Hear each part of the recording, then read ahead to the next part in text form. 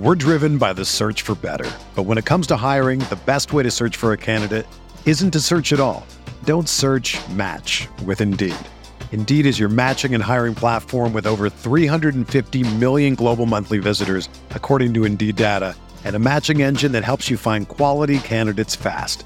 Ditch the busy work. Use Indeed for scheduling, screening, and messaging so you can connect with candidates faster.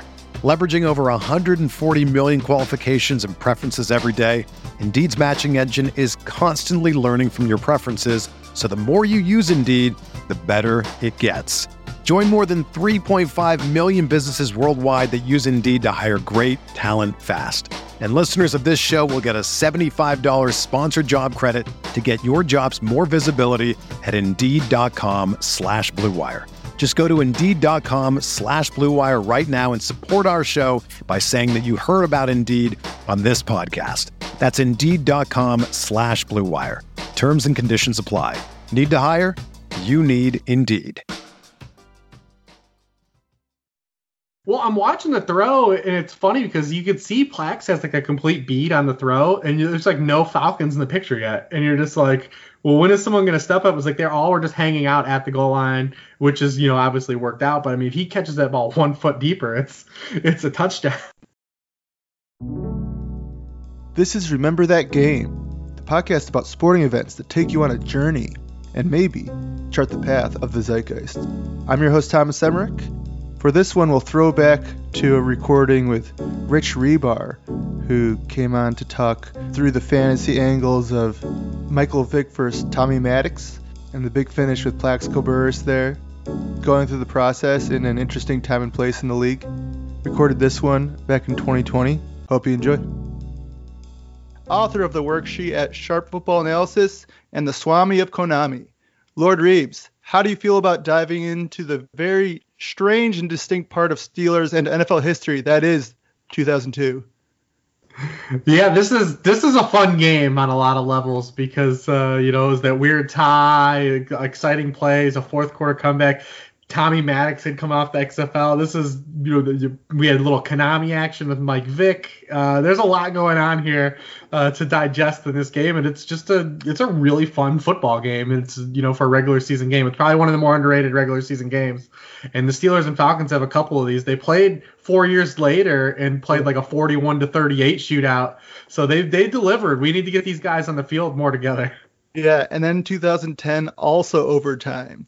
So they play each other. Each time goes to OT, a thriller, different players involved. And in 2002, a bit of a transition year in Steelers and Falcons history, too. The first year, Michael Vick is a full-time starter. And when Tommy Maddox becomes a full-time starter, 2002 ends with Brad Johnson quarterbacking a 27-point Super Bowl win and the Cleveland Browns making the playoffs. So you almost wonder which plane of existence this occurs on. And in Week 10... one of the stranger games in memory, Falcons visiting Pittsburgh, both squads coming off 4-game win streaks. Tommy Maddox, the still reigning XFL MVP. Michael Vick, the number 1 draft pick of the Falcons a couple years earlier. Interesting period between Cordell and Ben-led teams and the Dick LeBeau defensive eras in Pittsburgh. With what clarity do you remember where you were on this autumn day? Oh, man, it's tough to say. I mean, I'm 20 at this time, so I'm really on the cusp.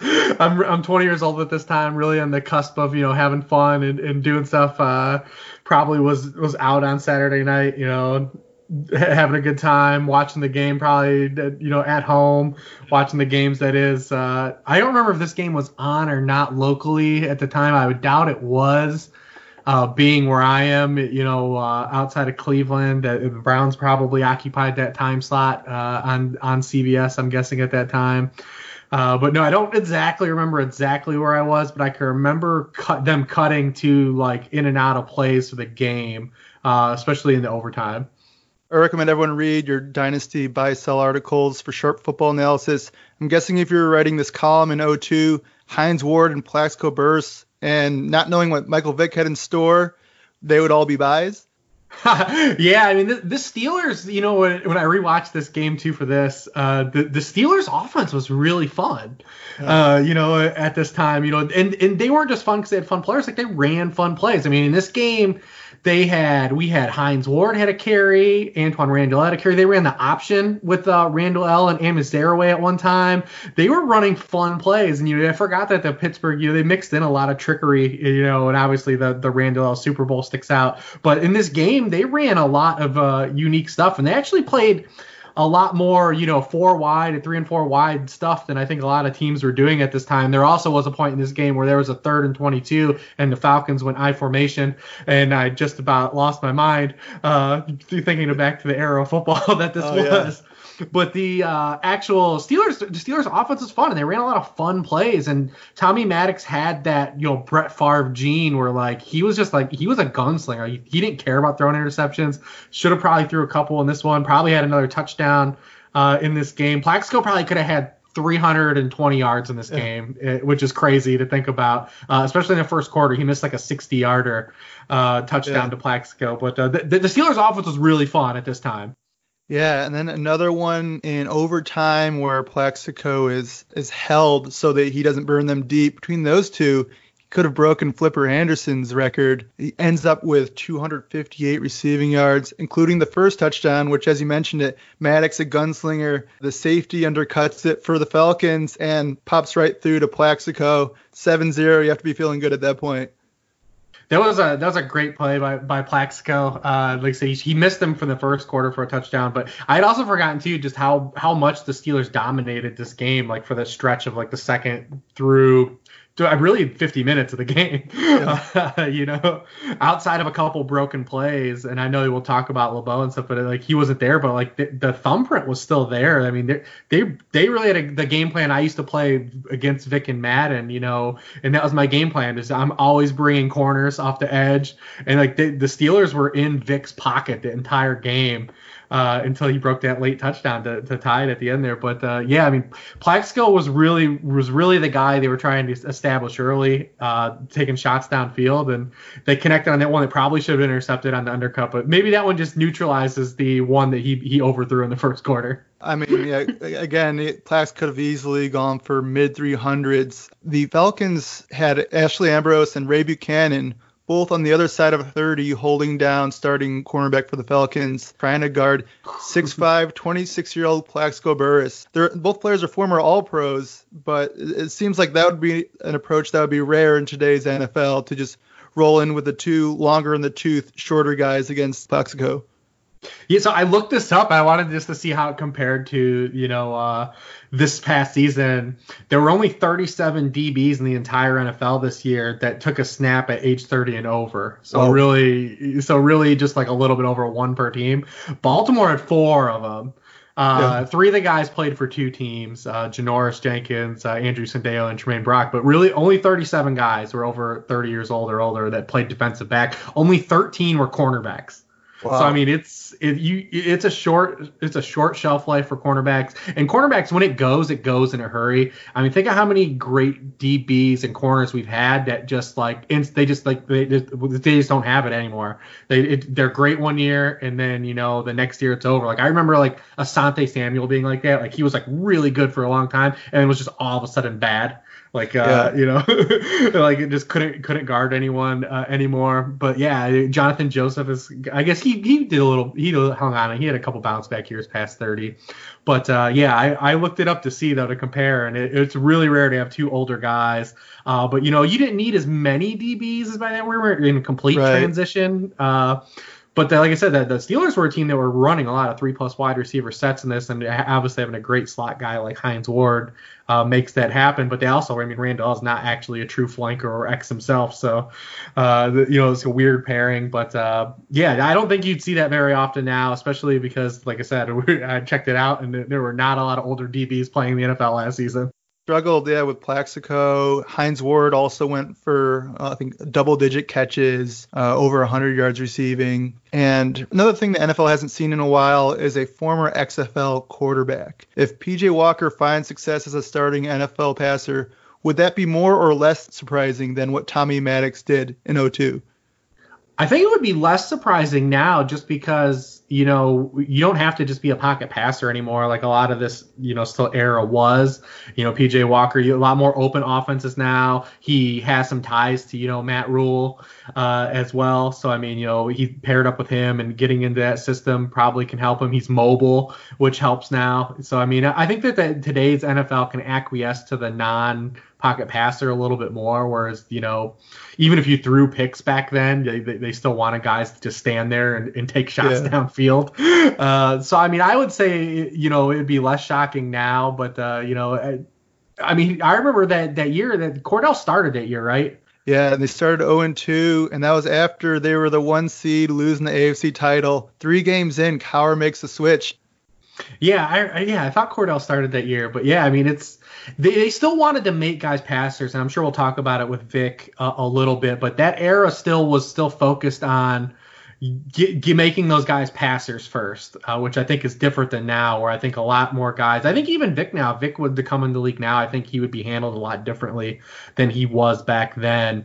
But I mean, if PJ Walker would get a chance to play, if Teddy Bridgewater falters, I mean, I think that there's still opportunity there. 2 preseasons ago, he was really good and then, really struggled. I think it was last preseason by Chad Kelly completely outplayed him. But he showed a little promise 2 years ago and then just kind of, just washed out last year. So hopefully his second chance will give him some new life. I'm glad that, at least the XFL opened the doors for some of these guys like Donald Barham, Teamu. So, some other guys are getting some chances because of it. Maddox was definitely the rare exception from that first run of the XFL as far as then really sticking in the NFL afterwards. But Maddox was the first round pick by the Broncos in 92 as the heir apparent to John Elway. And then Elway plays another 7 years. Tommy Maddox becomes an insurance salesman, goes to the arena, XFL. But he could also, as a rhythm passer, it seemed like he fit what Malarkey and he also had Wisenhunt on that staff too. And you had, as you mentioned, you had Randall L., Plaxico, and Hines Ward. Was this up there as offenses where it was easiest to have success as a passer in 2002? Yeah, I'd have to check out the landscape a little more, but I mean, off the top of my head, just from even watching it, they ran a lot of concepts that you still would see now, which was encouraging. The Falcons didn't do as much of that, but obviously they had Vic, really early in his career, and I don't think they really had a great grasp on how to, handle him as a passer at that time. But yeah, like I said, their offense was actually fun to watch. A lot of the stuff they were doing. I mean, honestly, if Maddox, even for the game he had, he could have played better in this game. Definitely missed some throws and took some chances. But I think going back to that, my recollection may be off. Like I said, being only 20 years old at that time, I have a lot of age on me. But I think I remember him being kind of up and down like that, where like he would get hot and cold at certain moments because that's the kind of passer he was. Yeah, 20 touchdowns, 16 interceptions, didn't play the full season. Cordell Stewart starting the year, but if DraftKings had existed at the time, he did put up the day of his life also had a big wild card later that season too in the victory over the Browns. But we're getting toward 5 o'clock at the end of this game, the broadcast over 4 hours. So you're pushing into the afternoon slate, and if DraftKings existed and you don't have Tommy Maddox, Plaxico Burress, and Hines Ward, are you thinking you have any chance of taking a tournament? I mean, if you have all 3 of those guys, you win off. So Pro Football Reference actually does DraftKings scoring for retro games. That's awesome. And I pulled this up. I pulled up this week. And Plaxico was the highest scoring DraftKings player of the week. Hines Ward was 3rd and Tommy Maddox was 4th. Now, there also was another stack that week that if you had, you might have been able to compete. So in the same week, the Rams, Mark Bulger threw for 450 yards and 4 touchdowns. And in the same game, Isaac Bruce had 10 catches and 3 touchdowns. So they did rival the stack, but if you had the 3-man stack, it was going to be hard. And then if you somehow, and I don't know how you would have done it leading into this game, but if you somehow would have cross-stacked it with Sean Jefferson, you would have had no chance. Because I looked up Sean Jefferson's season that year. So in this game, Sean Jefferson had 9 catches for 131 yards and a touchdown. It was the only touchdown he scored all year. And he only had 27 catches the whole season. So this was his entire season was in this game. I don't know how you would have arrived on him prior to the game, but if you somehow had that 4-man game stack, you would have there. I don't know how you wouldn't have won the million there. Yeah, you're running away with it at that point. Sean Jefferson, long in the tooth at that point, but his son just got drafted, right? His son was just drafted by the Rams. Yeah, and he's a starter on 2 different Super Bowl teams, the Bledsoe Patriots and the Chargers that got whipped by the Niners. So Sean Jefferson, Vic's best deep threat, and you're probably not stacking Vic with any of his receivers in 2002. Brian Finneran, the only person close to 100 targets, and he was over that. That weekend, you gotten by if you put Azakim in your lineup. 7 for 143 and a touchdown from Joey Harrington. I imagine he's like under 4% owned. And Peyton Manning went into, I mean, he probably would have cost way too much, but 319 and 3 in Philly. I guess a contrarian stud play, but probably still not giving you enough, even if he's priced down at Philly against Jim Johnson. Kevin Falk was the nuts at running back. Yes. 7 receptions, 108 and a touchdown. If you figured that the Patriots would go visit the Bears at the University of Illinois Stadium in Champaign and go down 27-6 and have to throw their way back, and you went Brady, Brown, Kevin Falk, then maybe you have some money to get, Plaxico and Bruce in there, and you have a shot. Real fun week looking up those names. I had a blast. I think the guy, I didn't look at his games leading into it, but James Mungro popped up for 100. He had 100 yards and 2 touchdowns. Remember I think that was the year he had double-digit rushing touchdowns. He had 1 year with double-digit rushing touchdowns where he got some burn for the Colts and had like that 1 year kind of out of nowhere. But I remember writing him up in one of my early fantasy article on like Monte Ball, like attachment to Peyton Burke, running back attachment to Peyton Manning, how valuable it was because like all these guys like scored touchdowns and James Mungro was one of them. James Mungro, the original Monte Ball, ended up being the take. But it wasn't really till the second half where this game delivered. If you're on DraftKings, pulling this up. Yeah, I mean, both Falcons touchdowns, the first ones were really kind of just like they didn't have drives. They had a bomb to Sean Jefferson, and Warwick Dunn had like that 60-yard touchdown run. They weren't sustaining drives at all in this game, up until 10 minutes to go. The 2 teams combined for 1,092 yards, 51 first downs, and 8 touchdowns in a game that ended a tie. The Steelers take the lead. 17-7 at the half, total yardage 270 to just 131 for the Falcons. Tim Lewis, in between the 2 LeBeau eras, had a decent game plan that eventually broke down, but you're playing zone behind 2 waves of blitz, and through 2 quarters, Michael Vick was held in check.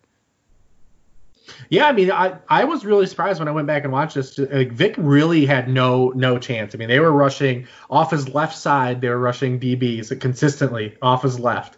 Deshae Townsend, Dwayne Washington, those guys were sending corner heat. He was only sacked 3 times, but he had 2 intentional groundings that were like really sacks. Like he just got rid of them and took the intentional grounding. And he had one Houdini-esque getaway. It was like Michael Vick only could have done this. He actually almost threw an interception on the play where he got away and like winged it to the sideline, and someone might have had a shot at it. But they really had a great game plan. He only rushed for, I want to say, like 38 yards, and it really all came on that last touchdown. He really didn't have much to go at all, and he lost a fumble on a scramble too. They really had a great game plan for him. It just really broke down at the end, and I'm sure you'll get to it, but the Steelers had that costly turnover that kind of opened the door for everything. Yep, right before that turnover, Hines Ward puts them up 31-17. They eventually go up 34-17 in the fourth quarter, but going into the fourth, 31-17, Hines Ward gets a 2-point conversion that bumps it from 29 to 31. Do you feel like Hines Ward's game was more valuable in 2002 than it would be today between the blocking and his skill set as a receiver? I think Hines Ward, he would have been good in just about any era. I mean, Yeah. really. I mean, and especially now when more wide receivers are on the field than ever before. I mean, more teams would utilize their slot man more. So he could have probably thrived in more systems. But I mean, I feel like Hines Ward would have been really good no matter what. I mean, that dude was. You hate to have to just be cliche and use the term football player, but that's what that guy was, man. Granted, he wouldn't be cracking back on people and getting away with that. He wouldn't be doing that now. But as an actual skill set as a receiver, I mean, he almost won this game in overtime on a screen pass. He probably should have housed it. He kind of stumbled in the open field a little bit and had to cut it back. But I thought he was going to go. It was a jailbreak scenario in OT, and I thought he was going to end it then. And it really they ended up missing a field goal after that. But I thought he was going to end it there on that screen in overtime where he had a monster gain, but kind of stumbled in the open field. So that turf kind of got him a little bit too. Angle from that game from the offense's end zone. Keon Carpenter of the Falcons gets his foot out, trips Hines Ward, and that's why he falls into Alan Faneca and only takes it to the 38, the edge of field goal range, instead of taking it well into field goal range or possibly the distance there. One of the many swings of cruel fate in this game that took win probability from about 98% for the Steelers back to a ball game. He also, especially on that two-point conversion, they run, he's faking motion to one side and then comes back and does a speed out of the backfield. Tommy Maddox rolls out and hits him. Outside of the pre-snap motion, more so the post-snap design reminded me of wildcard game. Nick Foles in Chicago hits Golden Tate on the speed out, and I started to think, is that the modern comp for Hines Ward, Golden Tate? That's not a bad one at all. I mean, Golden Tate had a little more like vertical game early in his career probably than Hines Ward did, but it's not a bad comp at all because of, how he thrived later in his career, the second half of his career. I like that a lot. I love that play on the goal line. I mean, I love those types of plays, those rub routes, those speed outs from the slot, and way more than the 50-50 fade ball.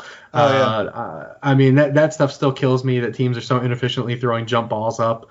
But I love those. Remember there one year, a couple years ago, with the Jets where Eric Decker, I swear he scored a touchdown on like eight times on the same play. Like they just ran like an inside rub route and he just, right. and like it was the same play. It's like, all right, man, we know this play's coming. I mean, if you look it up, I swear like 8 of his like 13 touchdowns that year came on the one play. But I'm surprised more teams don't utilize that type of stuff more at the goal line because that's way more successful to me than these jump balls, these big clashers. Feels like something that never went out of style from like the Bill Walsh playbook, where like all of a sudden Jerry Rice is coming out of like slightly offset in the backfield and running a speed out, and you're just getting like a free score on the goal line. Another modern comp I thought of for Tommy Maddox, good enough arm where he could throw a pretty deep ball when he has the space, enough to stretch field vertically, but when he gets pressure, he's erratic at all levels. The Steelers had the most first half points in the league heading into this game. So very good in the opening script, but outside of the opening script, they struggled a little offensively in the second half. I was thinking Jared Goff. Yeah, that's not bad either because anyone that you talk about playing in structure. Derek Carr is like that a lot too, but he's more intermediate or has turned more intermediate. The past few years, he pushed the ball downfield a little more with Crabtree and Cooper and those guys. But those guys that once you get them off structure, it's bad news, and that's exactly it. That's exactly how he was. And Carr protects the ball a little bit more too, so it's probably not great. But Goff will throw some picks too. Yeah, that's pretty good. It was like that in the second half. They brought a little more heat. They got to him a little bit more, and that kind of opened the door. But like I said, what really happened? I mean, the Randall fumble was what really kind of set everything off. Yeah. So 10 minutes left in the game. Steelers getting the ball back on a punt, up 17. They don't end up winning this game. And it starts with a fumble by Antoine Randall, who'd done some good things in the receiving game and had a good return earlier. But when that happened, do you remember it creeping in your head that this game might not be over? Not really even then, even though I knew the outcome, even watching, it's like, how did they pull this off? Because I don't really remember them being down that late by that many points. And especially when you watch, like I said, the game plan, like they were like Vic was Vic had no answer. Their only 2 touchdowns were kind of a long ball, not really sustaining drives. Even then, it was like they had to be thinking when they fumbled, like, all right, well, we're fine, we're still good. I mean, obviously it's 3 scores. We've been getting heat all day. If we just protect everything, we're good. And it ended up falling the complete opposite direction. Bill Cowher coming from a special teams background, but it was a weird year for that unit and a weird game. I mean, Allen Rossum for the Falcons goes for 122 punt return yards in the day, including a long one, setting up the game-winning drive, or the game-tying drive. The Randall L. fumble, extra point, and a field goal blocked.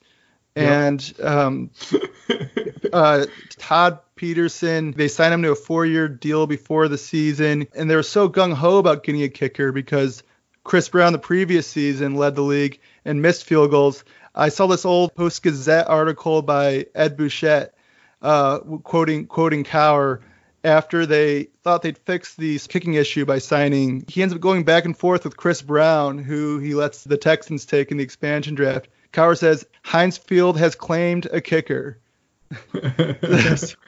So and then Chris Brown comes back with, it's not a situation where I was scared to kick at Heinz Field. If Pittsburgh matched, I would have been very happy to stay here and I would have done well at Heinz Field. It's not a situation for me to get out of kicking at Heinz Field for why he left.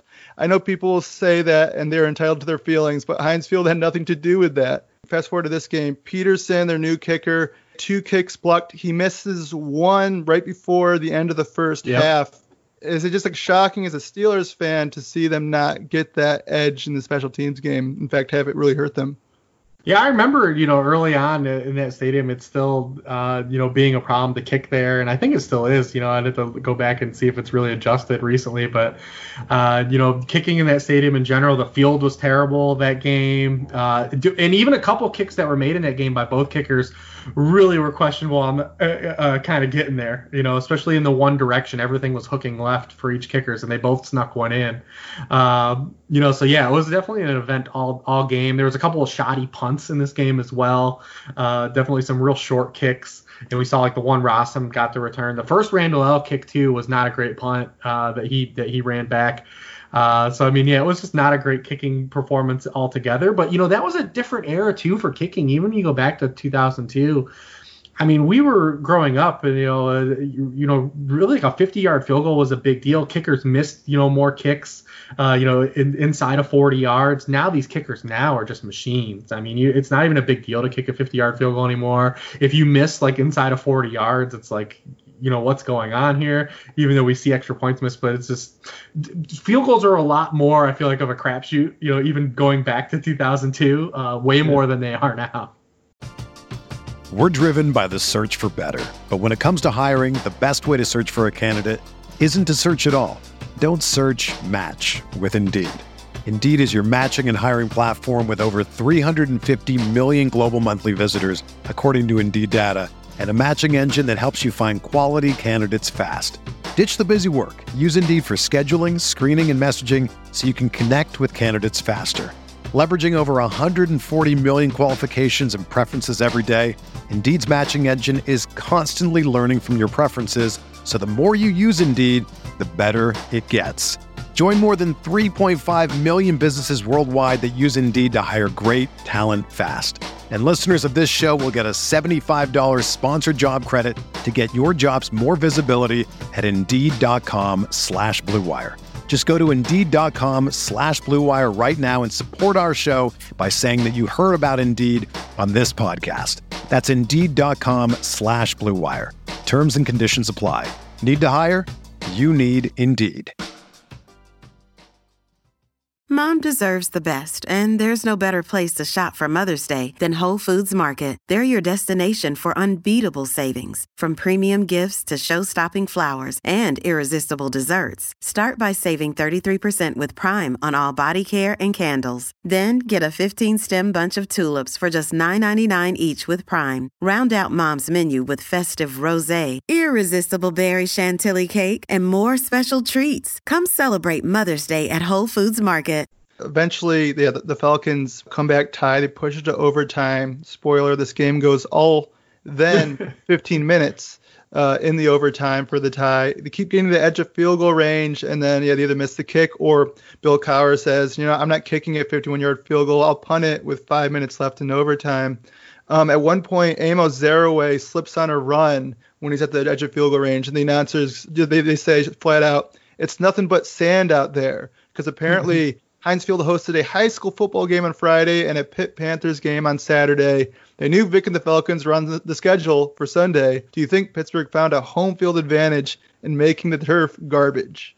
They could have. You think back to that RG3 Seattle game, but that was a home field. They ruined their own quarterback. Yeah. But I mean, the actual field, I don't know if I don't think that was more of the problem for Vic. I think the defensive game plan was good for Vic. Like I said, they sent a lot of pressure off his left side. And like you said, the receivers that he had at that time were not the greatest. But he ended up getting them in the end in the fourth quarter. After the fumble, the Antoine Randall fumble, they scored a touchdown, and he had probably his first best scramble of the day. He ran for like 12 or 13 yards. Algie Crumpler absolutely flatlined a guy on one of the plays, and then they scored like a fullback dive.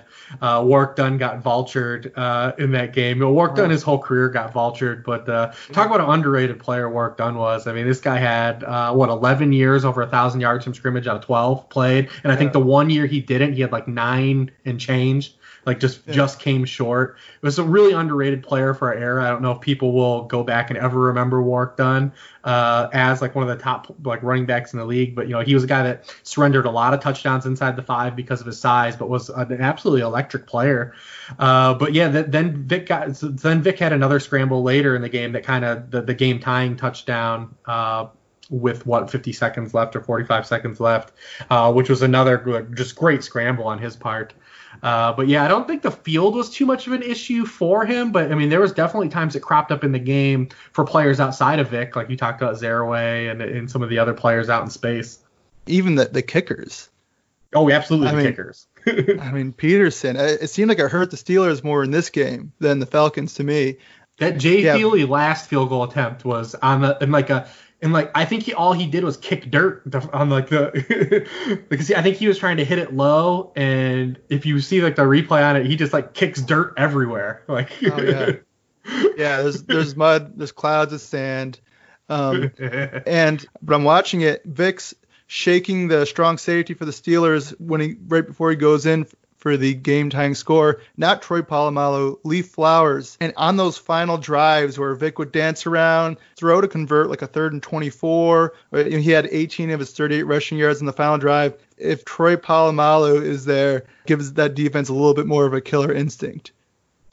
Yeah, Troy was something, man. When you think of aggressive players, he was that guy. Instinct, aggressiveness.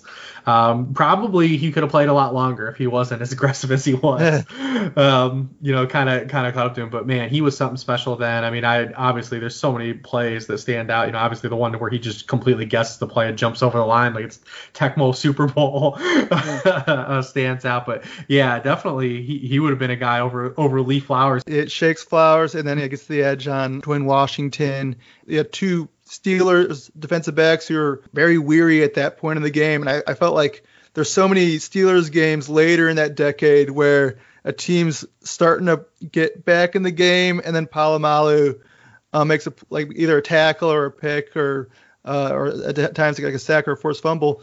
Now down the stretch, Falcons tie it, take it to OT. I want to try something I haven't tried in this podcast yet, and it's a game break from JB. So let's see if you remember. I don't remember all these names. Let's see if you remember all of them. That's frankly incredible. Okay. Time to update a couple of games. Let's go to JB. Hey, Sam, you can't keep the Packers down for long. Take a look at Brett Favre here. Looking left first, and for the fade pattern, not there. What does he do? He finds the tight end, Bubba Franks, across the middle. Back on top by 3 on Detroit. Take a look at New York and Minnesota. Kerry Collins, after Minnesota's 25th turnover of the season, they capitalized to the fullback, Charles Stackhouse, his first career touchdown. And the Giants are on top by a touchdown. Back to Sam and Bill. Do you remember all those names? Because I don't remember Charles Stackhouse. No, definitely not Charles Stackhouse. And absolutely, Big Bubba Franks and, obviously the QBs we know. But Charles Stackhouse was not one fresh in the memory banks. I'm a Giants fan. Don't remember the guy. Jerry Stackhouse, I do. Yeah, Jerry Stackhouse. I know him. So they get to overtime. Steelers keep getting to the doorstep. Falcons get to the doorstep a couple times. Steelers punt with under 5 minutes left. They pass up 3rd and 13. There's actually one point in OT where they have a 3rd and 1 and they just can't convert. Amos Zaraway ran 37 times for 3.3 a carry. It was a totally different Steelers offense from the rest of the early part of the decade, where it was the only thing they could really rely on a ton was the passing game. How tilted were you during the Falcons' final 3 plays on offense? You're leading them in total yards by a ton. Michael Vick bombs it to McCord in the end zone. Lee Flowers barely tips it away. And then on 3rd down, Michael Vick is at the edge of field goal range. He makes a break for it. Joey Porter spying. How hard is your heart beating right there? Because with 2 minutes left in the overtime, you could somehow lose this game. Yeah, absolutely. I mean, the drive before too. Yeah, I mean, the Pittsburgh, kind of gave it back to them. They had a decent punt return, and then Atlanta, they had the shot on the bomb, and then you think Vic's just going to get away for any type of yardage before they try that long field goal that we talked about, where Jay Feely just kicks dirt basically. I mean, like I said, the game plan for the Steelers was really good, though. For defending Vic scrambling was sound completely, and that play was a great testament to it. Joey Porter was there. They had all that. Jason Gilden is in this game. Jason Gilden was a really underrated player. I think Jason Gilden had like 80 career sacks or something. Like, he was really underrated. Probably one of those guys that, like I said, like not quite on Warwick Dunn's level of popularity, but was a really underrated player for that era. It had a lot of success for the Steelers. Obviously they ran through linebackers through that whole stretch of the 90s and the early 2000s. Even beyond that, if you want to count guys past that, like James Ferrier and Larry Foote and guys like that. But they used to just print linebackers there in Pittsburgh. But it was a great game plan, I thought, by the Steelers. They only just gave up some big plays and had some miscues at the wrong times. Porter finds Vic trying to get to the hole, forces the field goal attempt that'll be blocked by Atlanta.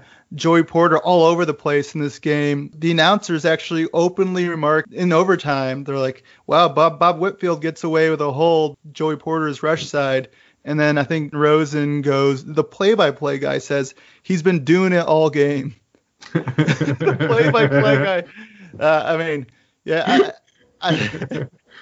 That's some real tilt when the play-by-play guys. But Michael Vick, they did such a great job stopping him, and it was an impressive defensive game plan. Only 38 yards rushing that day.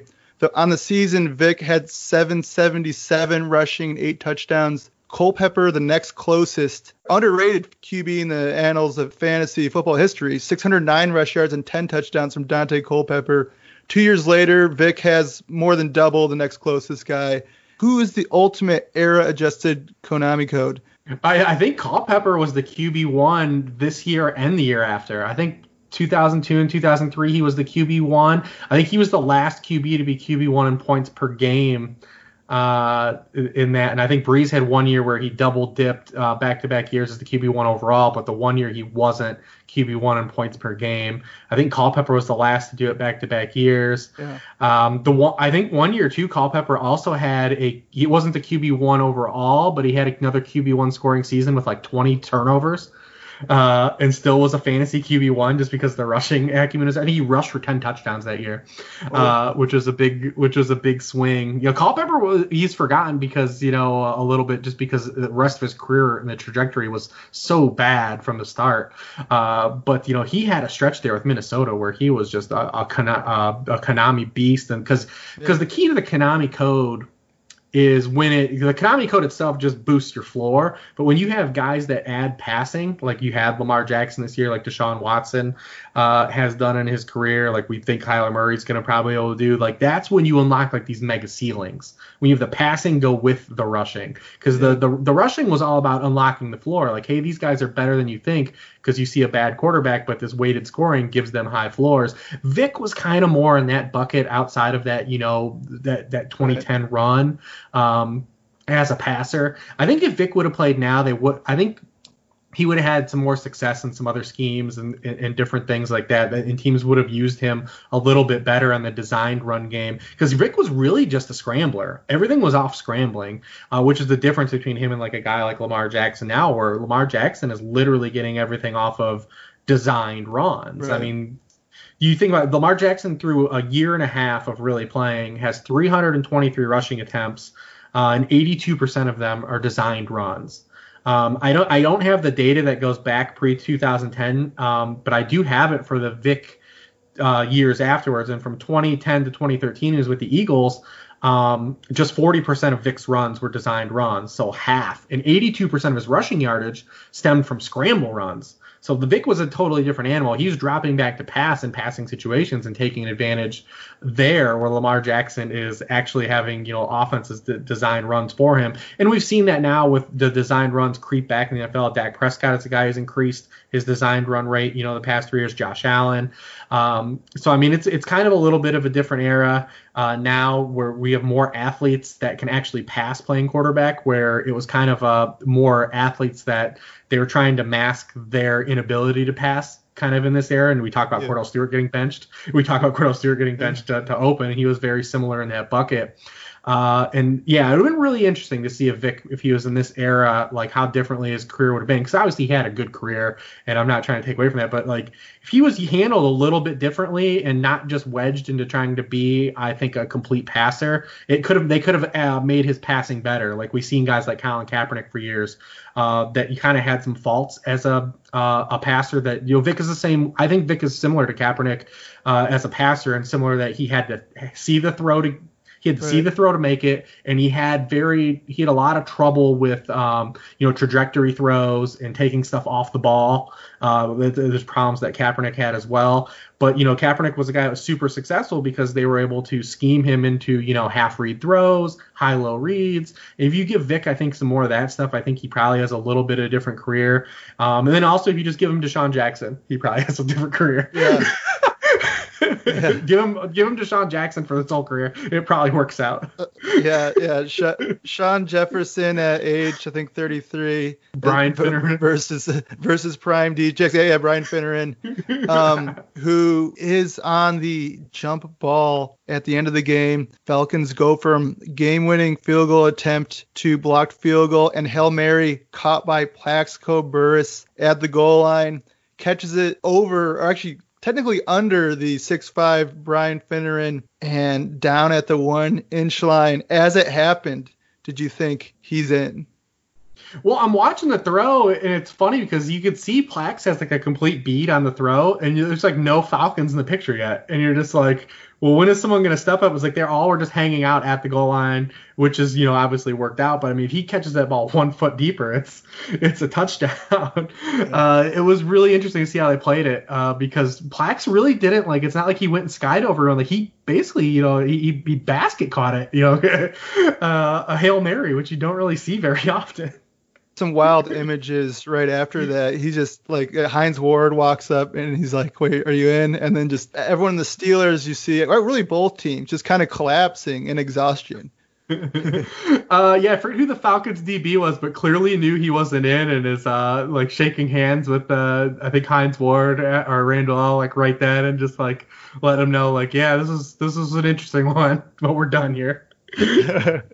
Yeah, and one of the weirder Stranger games ends in a 34-34 tie.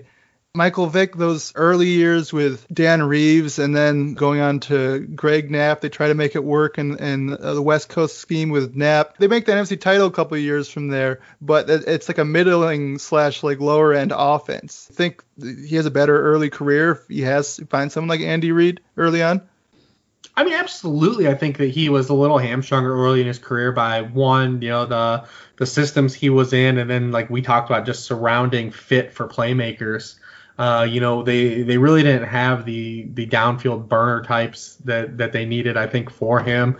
But yeah, like I said, I think that he was just kind of mishandled a little bit. They tried to make him too much of an actual, rhythm passer, and I don't think that was really what his strengths ever were going to be. But I mean, if you put him in the hands of a guy like Andy Reid, I think obviously it goes a little bit better. But I mean, I don't really know if Andy Reid changes the whole trajectory at all, because I think he still too wanted him to be more of a passer. I think it was until later in his career, and then you get Deshaun Jackson, you get some pieces that fit, and it really works out. Jeremy Maclin, but yeah, I mean, I think it would have been better than Greg Knapp and Dan Reeves, and, for sure. But it's tough to say, man. It was such a different time.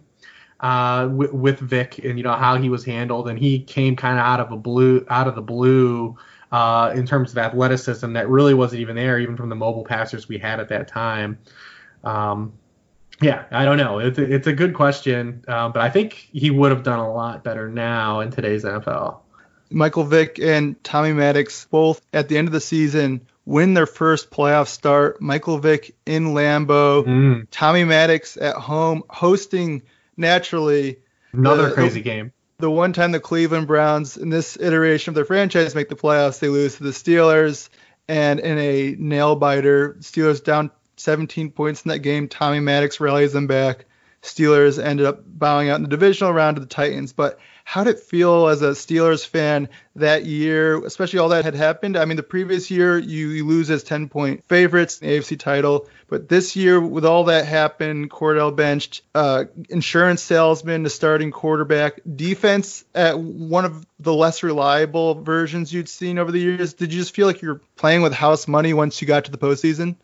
I mean, they should have been, especially with how they won that first game. I mean, I think I remember that game versus Cleveland where, Dennis Northcutt dropped a touchdown. I think that would have won that game for the Browns. And that was another crazy game with some, high-scoring kind of shootout potential in that game. But, yeah, I mean, you just win wacky games, and you have games like this during the season.